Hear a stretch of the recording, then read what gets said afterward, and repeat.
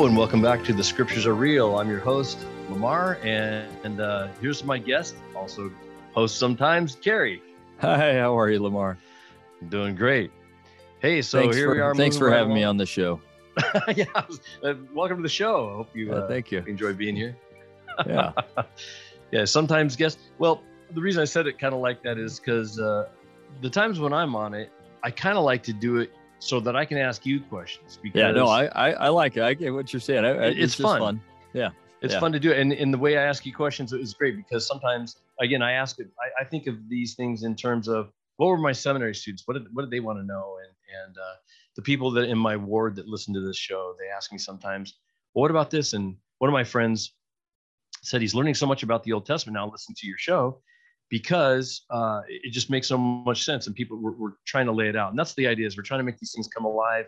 And I know that when we study them in church, we move through it so fast, it's hard to get a grasp on exactly who and what and why and where. We get the concepts, which is all great, but sometimes it's hard to put that in place in time and connect yourself with it. And that's what the idea of this podcast is, put ourselves in this. So it's good. That's why we do it. So it's all good. Good. So we're now getting to, if you're watching or listening to this right now and you haven't listened to Carey's short cast on Job just before this, you should go listen to that first because he lays out what Job is around. We're going to shift in our writings. The first part of the things that we've gone through so far, the first part of the books, Genesis, say to Esther, are more or less chronologically happening, and they're narrative in the way they're written is what we call narrative, right? Yeah. So that's exactly right. They're telling people, places, and times, and they're roughly in chronological order. I know Ruth slips in there somewhere in Judges. She actually happens a little bit further, more towards the middle of Judges. But anyway, roughly speaking, we're talking about them being in chronological order. Now, right in the middle, we suddenly have a breakdown and we go into what they call the writings. Tell us a little bit about what the writings is about. What is writings? And it's kind of interesting because really what we're doing in Come Follow Me is we're following the order of the books the way they are in our English scriptures. Now that's different than the order it would be if we were using the Hebrew Bible. But they both have kind of the same idea. They've just done it a little bit differently. So the Hebrew Bible, which is often called the Tanakh, and that's an acronym. It stands for Torah, which is the Torah or the 5 books of Moses, right. The Nevi'im, which stands for prophets, and then the Ketuvim, which is the writings. Okay. So interestingly, they don't divide the prophets the way we would. So the Torah is the first 5 books of Moses. So then books that are included in the prophets are Judges, Joshua, Judges, 1st and 2nd Samuel, 1st and 2nd Kings, which those aren't prophetic books. Those are historical books, right? Mm-hmm. Joshua is a prophet, I guess. So that's fine. But so if it were me, I'd probably throw those in with the writings, like historical writings. And they do throw 1st and 2nd Chronicles, which are basically like 1st Samuel through 2nd Kings. It's the same thing, just written by a different group at a different time. But those are in the writings. But the 1st and 2nd Kings are in the prophets. So I don't know. It doesn't fully make sense to me. But anyway, so we're going along with the order of the English version. Whereas for the Hebrew version, after 1st and 2nd Kings, you get because that's part of the prophets. Then you get Isaiah, because that's part of the prophets, right? And then you get all those prophetic books. Whereas the English Bible is divided up, where we kind of go Torah, historical books, and then we go writings, and then prophets. So we're hitting that kind of the part that both groups would think of as writings. So you have a couple subsets or subgenres in there. You've got the Proverbs and Ecclesiastes and things like that. And Job, those are what we'd call wisdom literature. And that's a subset of the writings. And then you have the Psalms, which are songs and hymns and praises. And so we're just kind of right now right in the middle of this writings section, and we did a little bit of wisdom literature with Job, and again we're doing it this order because it's the order it is in our Bible. To me, I would have gone historically and stopped and said, okay, historically, this is when Amos was prophesying. Let's look at Amos, and back and forth that way. But that gets confusing as well. There are plus and minuses to either way. Yeah, right. That's just how I do it in my classes. Would you have if you were going to organize the King James version? Would you have organized it like more like the Tanakh then? I don't know. There again, pluses and minuses to either way. And same thing. If you're asking me if we're arranging the church curriculum, like there are positives to the way that we're doing it, and there are positives to the way I do it in my classes, which is to stop partway through a chapter in Kings and say, okay, let's read Amos. Okay, let's come back and pick up the storyline, right? So you get some disjunction either way. So it's all good. But we're right in the middle now of one of the most beautiful books in the Bible, but really one of the most beautiful books in the world. And that's the book of Psalms, which are some of the most heartfelt, probably the most heartfelt of all the writings portions of the Bible. Perfect. Well, all right. That's great. So for our purposes here, we're talking about the three different divisions.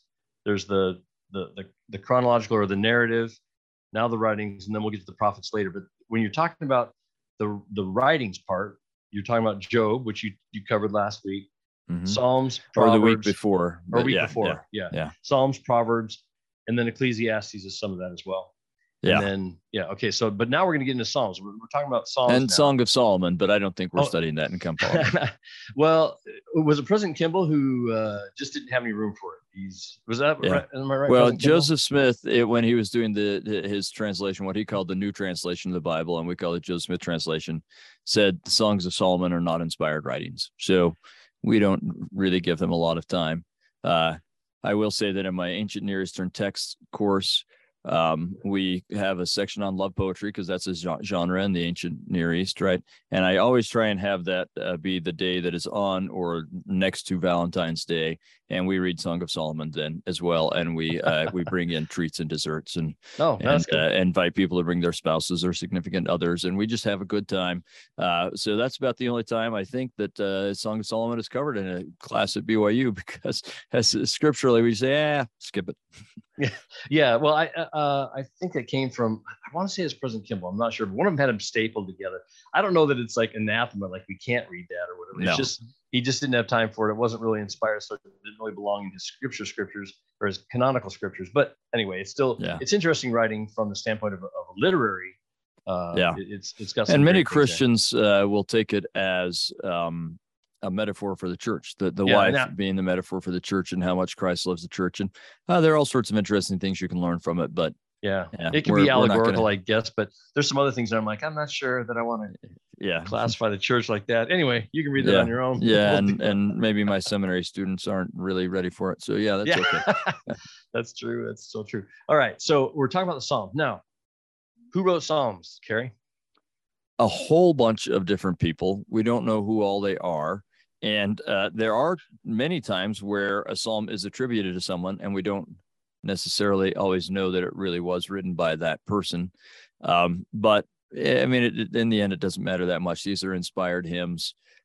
So I guess I say it doesn't matter that much. It's inspired hymns, and my friends who are songwriters are going to be very mad. Like, no, it matters. You should know who's singing a song, right? And I'm not very musical. I'm like, whatever, move on. So I'm trying to repent and be more mindful of that. But in the end, if it's inspired, it's inspired, right? And so it doesn't matter. 73 of them, which is more than half, are attributed to David. And this is what David was well known for.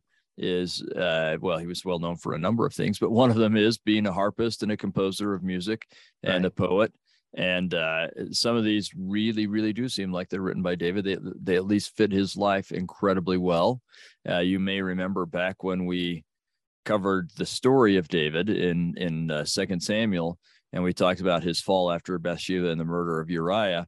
And I think that I covered then Psalms 51. I read part of Psalms 51 on the podcast then, because it really does seem to be the psalm written right after that incident, and it's pretty powerful, moving stuff. So Psalm 51 is also included in this week's reading.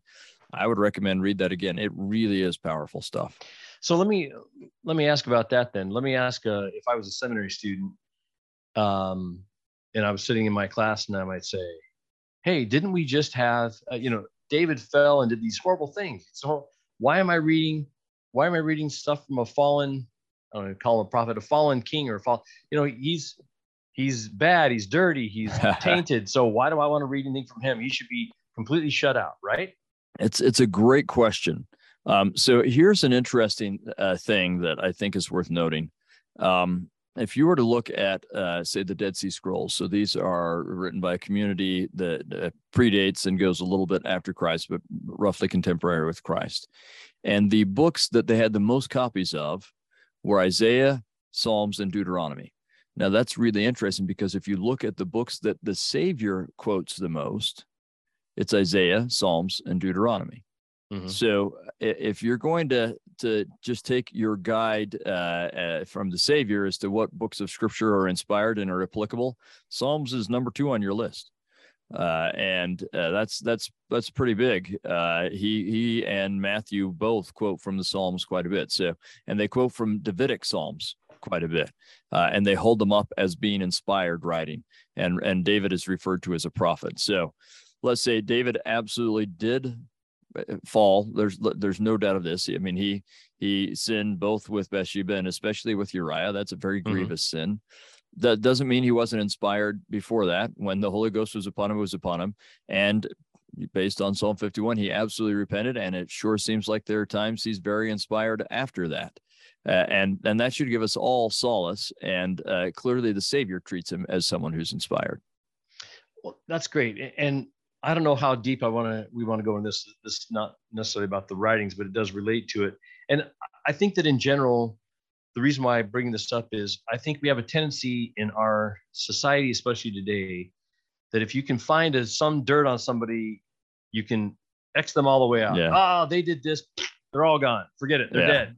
Yeah. And that's not how it should be. You can, the one thing you said earlier on, and other people have said, look, the Old Testament is people, warts and all, and that's okay. And should say that's okay. Look, there's things in everybody's past that I'm not really proud of this, and should Abraham have done this, or should Solomon have done that? Okay, maybe not, but let's not throw that all out. And if your bishop says some wrong thing on a camp out, does that make him ditch that guy? So let's not be. You say that when last week I was on a camp out with my youth. So yeah. That was not an accident. But I think you're right. We have to be careful with that. Now, I mean, there are some things that we need to take pretty seriously, but at the same time, if we're going to invalidate anything anyone said because at some point they did some things that they're ashamed of, then everyone's disqualified. Right. Everybody. That's exactly right. Everybody. And so again, I'm not trying to excuse David's sin. Murder is a very grievous sin. But it doesn't mean he wasn't inspired before, and it doesn't mean he couldn't be inspired after. And he's certainly treated that way. Now, I don't know if anybody else had this happen in their church experience, and I'm not sure who. Could have been in some elders' quorum or whatever that someone was talking, and they equated David to a son of perdition because of that, because murder is murder, and you can never repent of that. And no, I don't think that's right. I think that. Go I'm ahead. going to use your words again. I think you said before, and I've heard other people say as well, the Savior's atonement, there's nothing the Savior's atonement can't reach.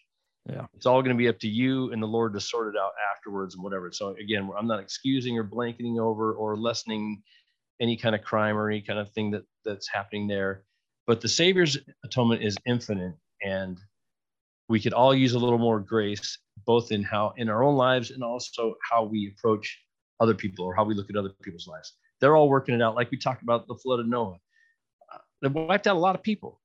And like you said, they're in a timeout right now. The Lord's infinite and it's eternal. And there's a lot longer time scales we're working on here. So back to David, I think we need a little bit of grace with him. Let him atone for his own sins and work it out. But it doesn't mean he's cast off forever, and you won't be cast off forever, even though you think you've done some bad stuff. Yeah, the scriptures are ambiguous, interestingly, on murder, because in one place you'll find it saying you can't be forgiven. In another place, Alma says it's not easy to be forgiven of murder, which implies that it's possible. Right. And so I'm not sure that we can say, and I'm glad to not be the person who has to say. I'm going to leave that up to God, and I'm just going to assume people get forgiven. I think so. I think I'll go with that too. Again, I think the Savior's atonement is deep enough to cover anything, but it's up to you to work it out with Him and how you're going to do that. And that's something you do. But anyway, so back to David and Psalms. So this is kind of why I'm answering my seminary kids' question. Like, why can so some of these great Psalms, like you said, 51 is about him pleading for forgiveness and how can be forgiven this and still the love of the Lord that he has and the Lord has for him and the blessings still, come to him. He may have missed out on some blessings. I don't know, but his line is still blessed, and Christ comes through his lineage. And to some degree, who better to learn from than someone who was amazing and really, really fell and really, really was in the midst of repenting. Let's learn from him about repentance. He knows a bit about it. And let's learn from him about sorrow. He knows a bit about it. So, but here's another element, and maybe this is a tangent, but I think it's an important element as we think about the Psalms. So many of the Psalms, like the ones we were just talking about, are pleas for mercy, pleas for forgiveness. Many of them are pleas for help when you're being oppressed, and a lot of those are David as well. I mean, David went through some tough stuff, and he seems to have written a lot of Psalms during the time period where Saul was chasing him, and unjustly accused. He seems to have written a few when his son usurped the throne, and again, he has these tough things. David went through tough things, and he wrote. Yeah. He had heartfelt feelings, and he wrote some beautiful Psalms for that. So there's a lot of pleading for help and mercy and relief from oppression. There are a lot of Psalms that are just plain worship, and any of those other Psalms, the repentance and the pleas for deliverance, they usually include in them an element of worship as well. And this is something we, as Latter-day Saints, could probably do a little bit better on. I'm not sure we're really great worshipers, to be honest. I know you're praisers going with that. Anyway, maybe praisers is a better thing. I think we worship, and I hope we understand that there are lots of different forms of worship, that serving mankind is a form of worshiping God and so on. So maybe praising is a better word. I'm not sure we're really that good at praising God. So sorry, you were going to say something along those lines. No. I was just agreeing with you in that same thing. I think where we might get off track is the Latter-day Saints are very focused on the law, which is great. Word of wisdom and this and law of chastity and law of tithing. Those are all great, and we should do those things. But we got to not miss the gratitude and the appreciation for grace. And that's where I think the praise comes in. Yeah. I don't know that the Lord cares so much if you're going to sing a song about him. I was, again, this was in the Orson Hyde Memorial Gardens, which is, if you haven't been there, it's where Gethsemane is. Basically, it's part of Gethsemane, where Gethsemane Gardens would have been. And there was a group there, non-LDS, and they sang the song, and it was just praising. And I mean, no disrespect to their praising at all, but it was so repetitive. And I'm like, okay, I don't know that the Lord cares so much about that, but it was the gratefulness that came with it. If you're grateful for the blessings and you're recognizing for the blessings and the opportunities and the grace, like, even though we've done all these dumb things in our life, we've done dumb things, everybody's done dumb things, we still have some grace, and we're appreciating that. And I think that's true worship in my mind. Maybe you have a different idea. No, I absolutely. And I think you're right. I mean, I would say not only are we busy obeying, but we're just busy doing. We want to focus on doing. And that's a really, really good thing, right? I will go and I will do the things the Lord commands. Do it. What are the things that I must do to be with him someday? But sometimes the focus on doing can take a little bit away from, like, the how great thou art kind of an idea, right? And I thought maybe I'd share a story that involves the Psalm specifically that affected me and for a while affected my family. I'd like to get back to where it is again. When I was a visiting fellow at Oxford, and I was part of the Harris Manchester College, but what I really liked to do is in the mornings there was some stuff I was reviewing and some stuff I was writing, and there were some gardens in Magdalen College. That's the one that C.S. Lewis was in, that were particularly beautiful and peaceful, and I liked to go and think there. And they're pretty famous partially because C.S. Lewis and J.R.R. Tolkien would take walks there, and somewhere in there is a reported place where Tolkien used a tree as an analogy to help Lewis overcome some of his hesitations about Christianity and become Christian again, and so on. But as a result, it's a pretty famous place. So in the afternoon, when it was open to tourists, it would get pretty busy, and it was less conducive to just kind of thinking and pondering and stuff. And so I wanted to go in the morning, and as a faculty member, I could get in, but still not really early, because it was only for faculty of that college really early in the morning. And I thought, I need to find a way around that. And I found out that if you go and participate in their worship services, which were held at 8 a.m., once you're inside, right? Oh, so I thought, okay, well, I like Anglican worship services. I'm good with that. Sure. I hadn't really done a lot, but I'd done some, and I liked it. So I went in, and it was pretty small. It was the pastor and one other guy and me. And so we had a pretty good worship service, and I enjoyed it enough that and wanted to come back, that the next day I came back and did it again.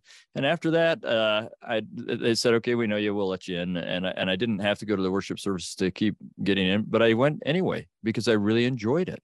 And here's what they were. We'd sing some songs, and some of these songs I didn't know very well, and I'm a terrible singer, but I didn't know very well because they were some Anglican songs that I wasn't familiar with. Right. But I'd muddle my way through, and then we'd read a scripture passage, and then each day we would read a psalm together. And the way you'd read it, they would read it together, is that we'd take turns, and like the pastor would read one verse, and then we'd all recite the next verse together. And then the other guy would read the next verse, and then we'd all recite one verse together. Then I'd read the next verse, and then we'd all recite the verse. And we just keep doing that till we'd gone through the whole psalm.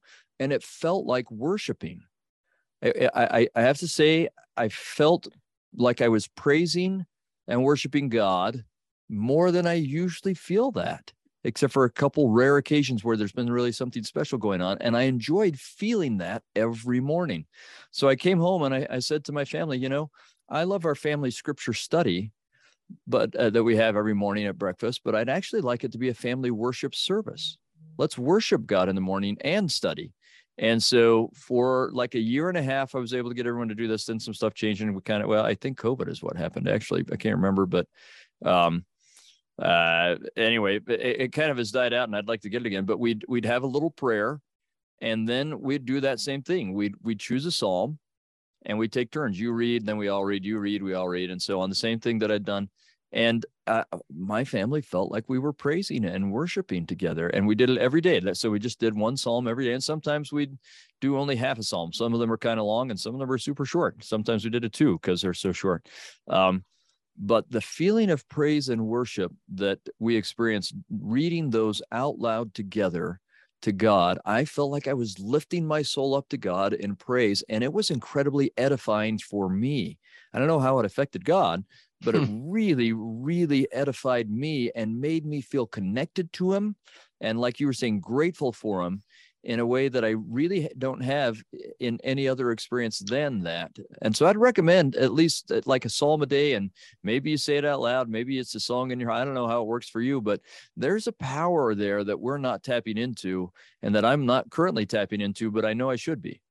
Well, that's a fantastic thing. I hadn't heard that story before, but what a really great way to do it. And you uncovered something else that I think is really interesting, which is what's the form, what's worship for anyway? And I've heard other people that are maybe not believers, like, what a narcissistic person or entity that needs to have all of his children, telling him how great he is. And I'm like, that's really not what it's about. It's not about him telling you telling him how great he is. It's about you recognizing how great he is and that you're united with him. So those two things, the gratitude and the uniting, is what real worship is about. It's not about, I'm so dumb and I'm so nothing and that you're the greatest and I'll never be you. It's exactly the opposite. Is thanks so much for not casting me out, letting me do what I need to do, and someday be united and with you in that greatness is what we're talking about. So humility, gratitude, and unity is what we're really talking about in a word. That's a real worship service, and that's what you're doing. I would agree. And I think oh, go ahead. I was going to say the psychology too that you're talking about, where you say it and the other say it. I just think psychologically, that is it. The uniting is coming together. It's like I'm saying it, and then we're all saying it. We're uniting in this Yes. prayer, and so that's exactly what it is. It's the unity. You're bringing your family together, or your worship group, whatever you're doing, and you're uniting, and you're hopefully uniting with Father in heaven as well. So that's the unity. So sorry, go ahead. What were you going to say? No, I'm so glad you added that, because I mean, if you think about it, and I've talked about covenant plenty of times, right? And remember, the covenant is about forming relationships, primarily a relationship with God, also a relationship with each other. We'll think about what you're just talking about. When we are saying it out loud together, that forms that relationship with each other, but it's primarily forming that relationship with God. And then when we take exactly what you said, humility and gratitude with an increase in relationship are exactly the ingredients you need to more fully rely on God. And that's what we need more than anything, is to rely on God so that we can take advantage of his grace and his son's atoning power. And nothing, you won't do it if you aren't feeling absolutely in need and grateful and acknowledging that it can happen. And then the kind of relationship where you know it will happen. And so that's, I think, again, why worship and praise is so important, because it allows us to rely on God more fully. And if we do it together, to form that relationship with each other. So there's a real covenant fulfilling aspect to the Psalms. That's what a great concept. I mean, just talking about it here has made it so much more sense in my mind. Doctrine and Covenants, section 25, the Lord speaks about hymns. He said, the song of the righteous is a prayer unto me. Mm-hmm. So I think about that, about why we sing a hymn. Why do we sing hymns? Well, that's part of the bringing the unity. If we all sing together, we're all singing together and maybe in harmony. So, we're still singing the same words, the same things, a little bit of harmony there, but we're unifying. Some people do harmony, some people, anyway, sorry, keep going. But you know what I'm saying? So we're all getting on the same page, and that's part of what hymns and music does. It gets us all united, and that's what Psalms is hymns. They're hymns. Yep. I'll tell you, me personally, like when we get to Christmas season, I love the Christmas Sunday, and I wish actually that we went to church on Christmas Day. But I wish we did that. But anyway, but whatever Sunday is closest to Christmas, I love that one. I love all the music we do with it. I'll tell you, my least favorite ones are the ones that are almost all choir and just the normal three with the congregation. And my favorite ones are that it may be a little bit choir, but it's mostly all of us singing together. Again, I'm a terrible singer, and I apologize to all the people around me, but at Christmas Day, I'm going to sing those hymns loud. My poor counselors probably need earmuffs, right? But I'm going to sing those loud because I feel when we're singing those Christmas hymns, I feel like I'm praising. And when we all do it together, I feel so connected in our praise of God. It's the time I feel most connected to God and most connected to my congregation is when we're singing Christmas hymns together. That's fantastic. There was a tradition in the ward that I'm in now, but it was with a particular bishop. And I don't know what you feel about this bishop, but he would do this thing that once or twice a year or so, we would have a sacrament that was just hymns, and you could request whatever hymn you wanted to. That's a great idea. It was kind of like a testimony meeting. You would come up and say, I would like to sing this hymn, whatever, because this hymn means this to me. And then we'd all sing that hymn. And then it was like I said, you have a little testimony and then the song and the testimony and stuff. And it was just an open kind of form like that. And man, did I love those, because we got through so many songs, and some of those songs, like, oh, that really, I hadn't thought about that before, but she brought that up or he brought that up. And there's such a great lesson and a great thought. And I really like those. And I'm not sure, what the church we've done some. About that. I don't think it's a problem. We've done, I think, two, for sure, one where we've done the same thing, testimony and thought, and then a hymn. And we only got to like 4 or 5. But as you said that, I'm kind of thinking maybe we should have a sacrament meeting where it's just nothing but singing whole time. Let's just sing. The one thing I do, having been in the bishop before, one thing I will say is make sure that your music people are on board with improv. Yeah. I was just thinking about my organist and like, okay, but maybe we could spread it out between the organist and the couple other pianists and stuff like that, because that is a lot, hey, right? Are you okay to everybody be able to? So there's a little bit of coordination there, but it's a great thing. And I'm with you on the Christmas. When I get to Christmas time, I'm like, so help me from beginning of December, in December, we better be singing Christmas. If you slip in a regular hymn, I'm going to be irritated. Yeah, that's right. Yeah, there's a whole bunch of these Christmas hymns in there that I want to sing, and I want to sing just those sacrament meaning ones. Accepted, I get it. Sacrament meanings are sacrament section, but I want to sing all these Christmas hymns, and if you don't play "I Heard the Bells on Christmas Day" somewhere in there, I'm going to be upset. Yeah. And again, so that's what the psalm should be. We should think of the Psalms. Some of them are them chanting as they come to the temple. Some of them some of them are the Levites chanting as you come into the temple. Some of them are you singing as you come to the temple. Some of them are you singing at other times of the year. Some of them are being sung at, Exodus and so on. But there's a powerful worship and praise and uniting element to them. And I hope we'll take advantage of that. I would love, if I'm going to see if I can get my family to do this, but so I guess whoever's editing this is the first one of my family that's figuring out that, oh, hey, this is coming our way. But there's just I'd like to do it, and I recommend to anyone else for at least the next month, make a psalm a day part of what you're doing, right? A psalm a day keeps the devil away. So, all right. I'll do that. Just make it your scripture study and see what happens. And if you can do it with the group, then all the better. But one way or the other, I think that's the best way to study the Psalms, rather than a ton of Psalms all at once. A psalm a day we don't have enough Psalms to do a psalm a day, but there aren't quite 365. But still, you can start over. It's good right. stuff. So. I agree. That's really great. And we'll get to Proverbs another time as well. But Proverbs and Psalms particularly is like, to me, it's like distilled truth or distilled principle. Yeah. I mean, the other stories are great, the illustrated principle, but these are just music and thought about that one principle or a couple principles, whatever, that you're really focusing on. And it's distilled. And that's why I really think these are great. And it's too bad we don't spend more time on the Psalms, like you said, because each one of them is a sermon in itself. Like Proverbs can have one little line and you're like, oh man, I could make a whole day of study just out of that one line. And there's so many things in there that Psalms and Proverbs were like that. A lot of study Bibles have it where whatever reading you're doing to get through it, you also have a Psalm and a Proverb for that day. I've seen those. Yeah. Mm-hmm. Yeah. That's a great way to go. Well, should we look at maybe just at least one Psalm? Yeah, let's do together? Yes. Maybe let's do Psalm 56. All right. Sounds great. I don't know. All of these are good. With 54 is really good. I know it's hard to pick out one. Yeah. Let's do 56. So this is a Psalm of David.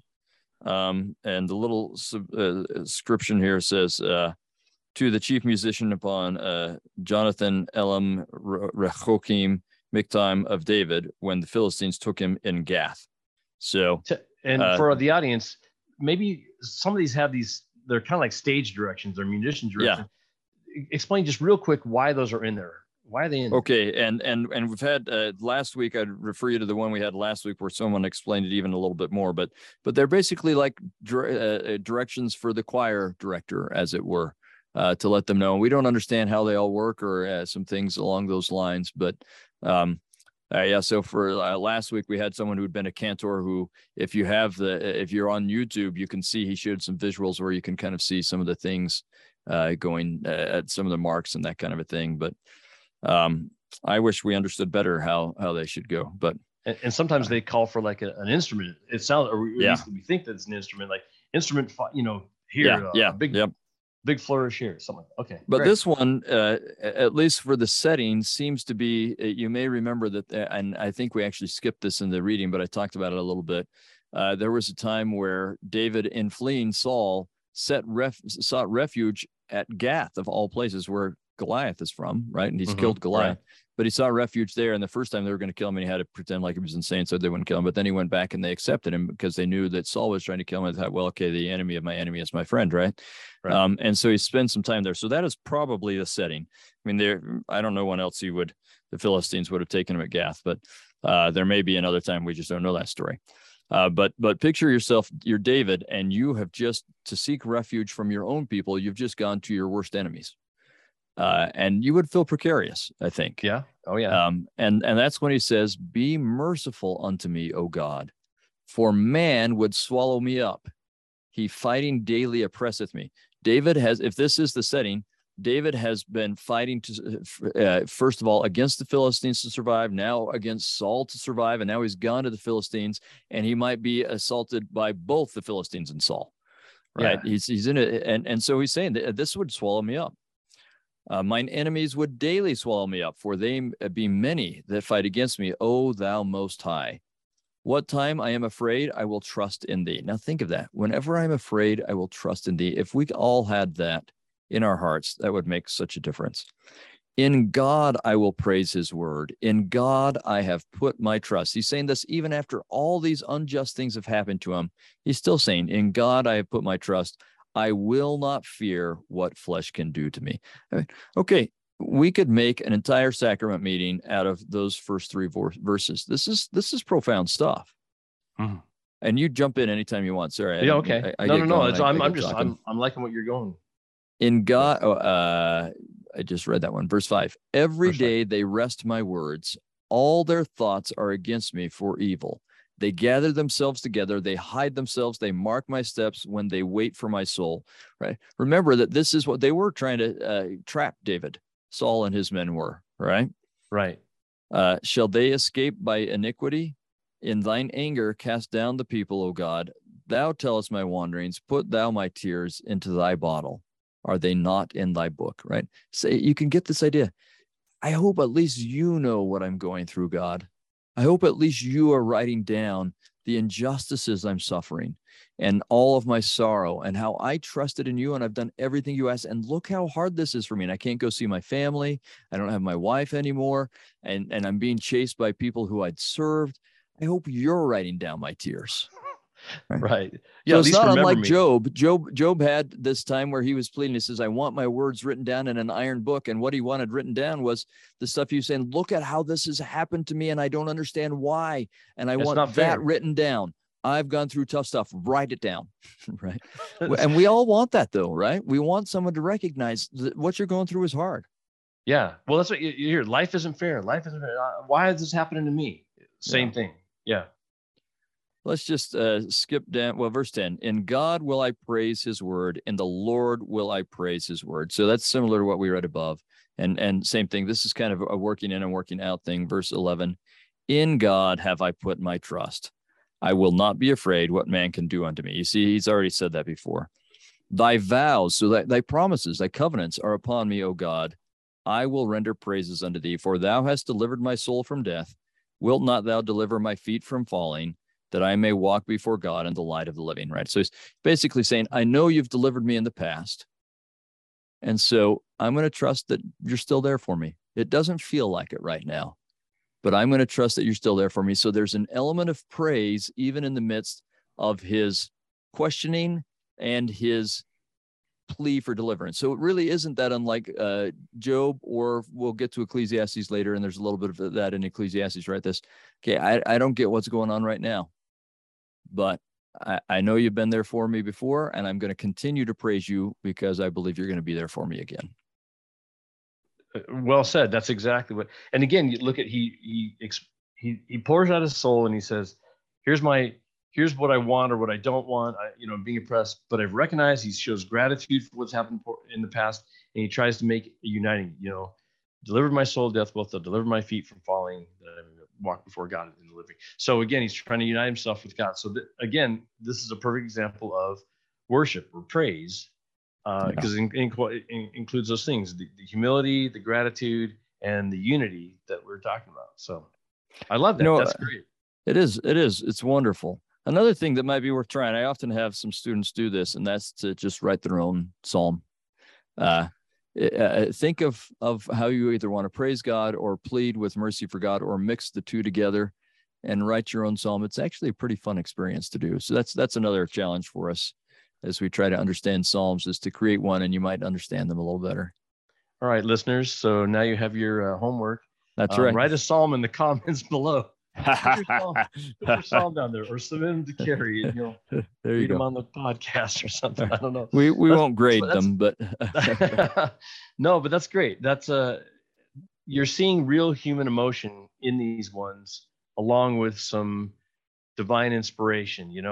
Again, I just like it's distilled in this one. It's not just a story about Elijah doing this or doing that. It's David's crying there, but it's not giving you any details. He's just telling you, these are my problems, but I have trust, I have faith. They're great. Yeah. They're great. They're very uplifting. I'm going to try that. Heartfelt. Heartfelt. Yeah. I like that. What you did, your challenge to read a Psalm a day and do it with at least for the next, while we're doing Psalms. Yeah. We got a couple weeks of Psalms. Just do it. Just do that for this month, for this August. Try that with your family. That sounds great. Good stuff. Well, you've got a place to go.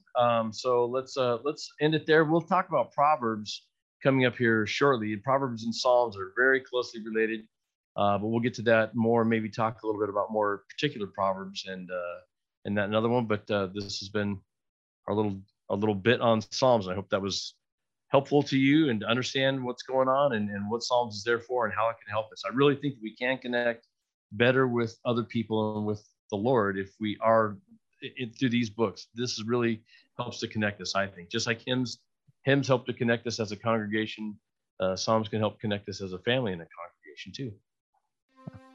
Well, thanks, Lamar. Right. You bet. Hey, thanks for joining me, Terry, on your podcast. Yeah. And we'll see you next time on The Scriptures Are Real. Please let someone else know about this and let's spread the word. We're trying to get people connected with the Scriptures and make these things real and impactful in their life. Thanks for joining us. Thanks.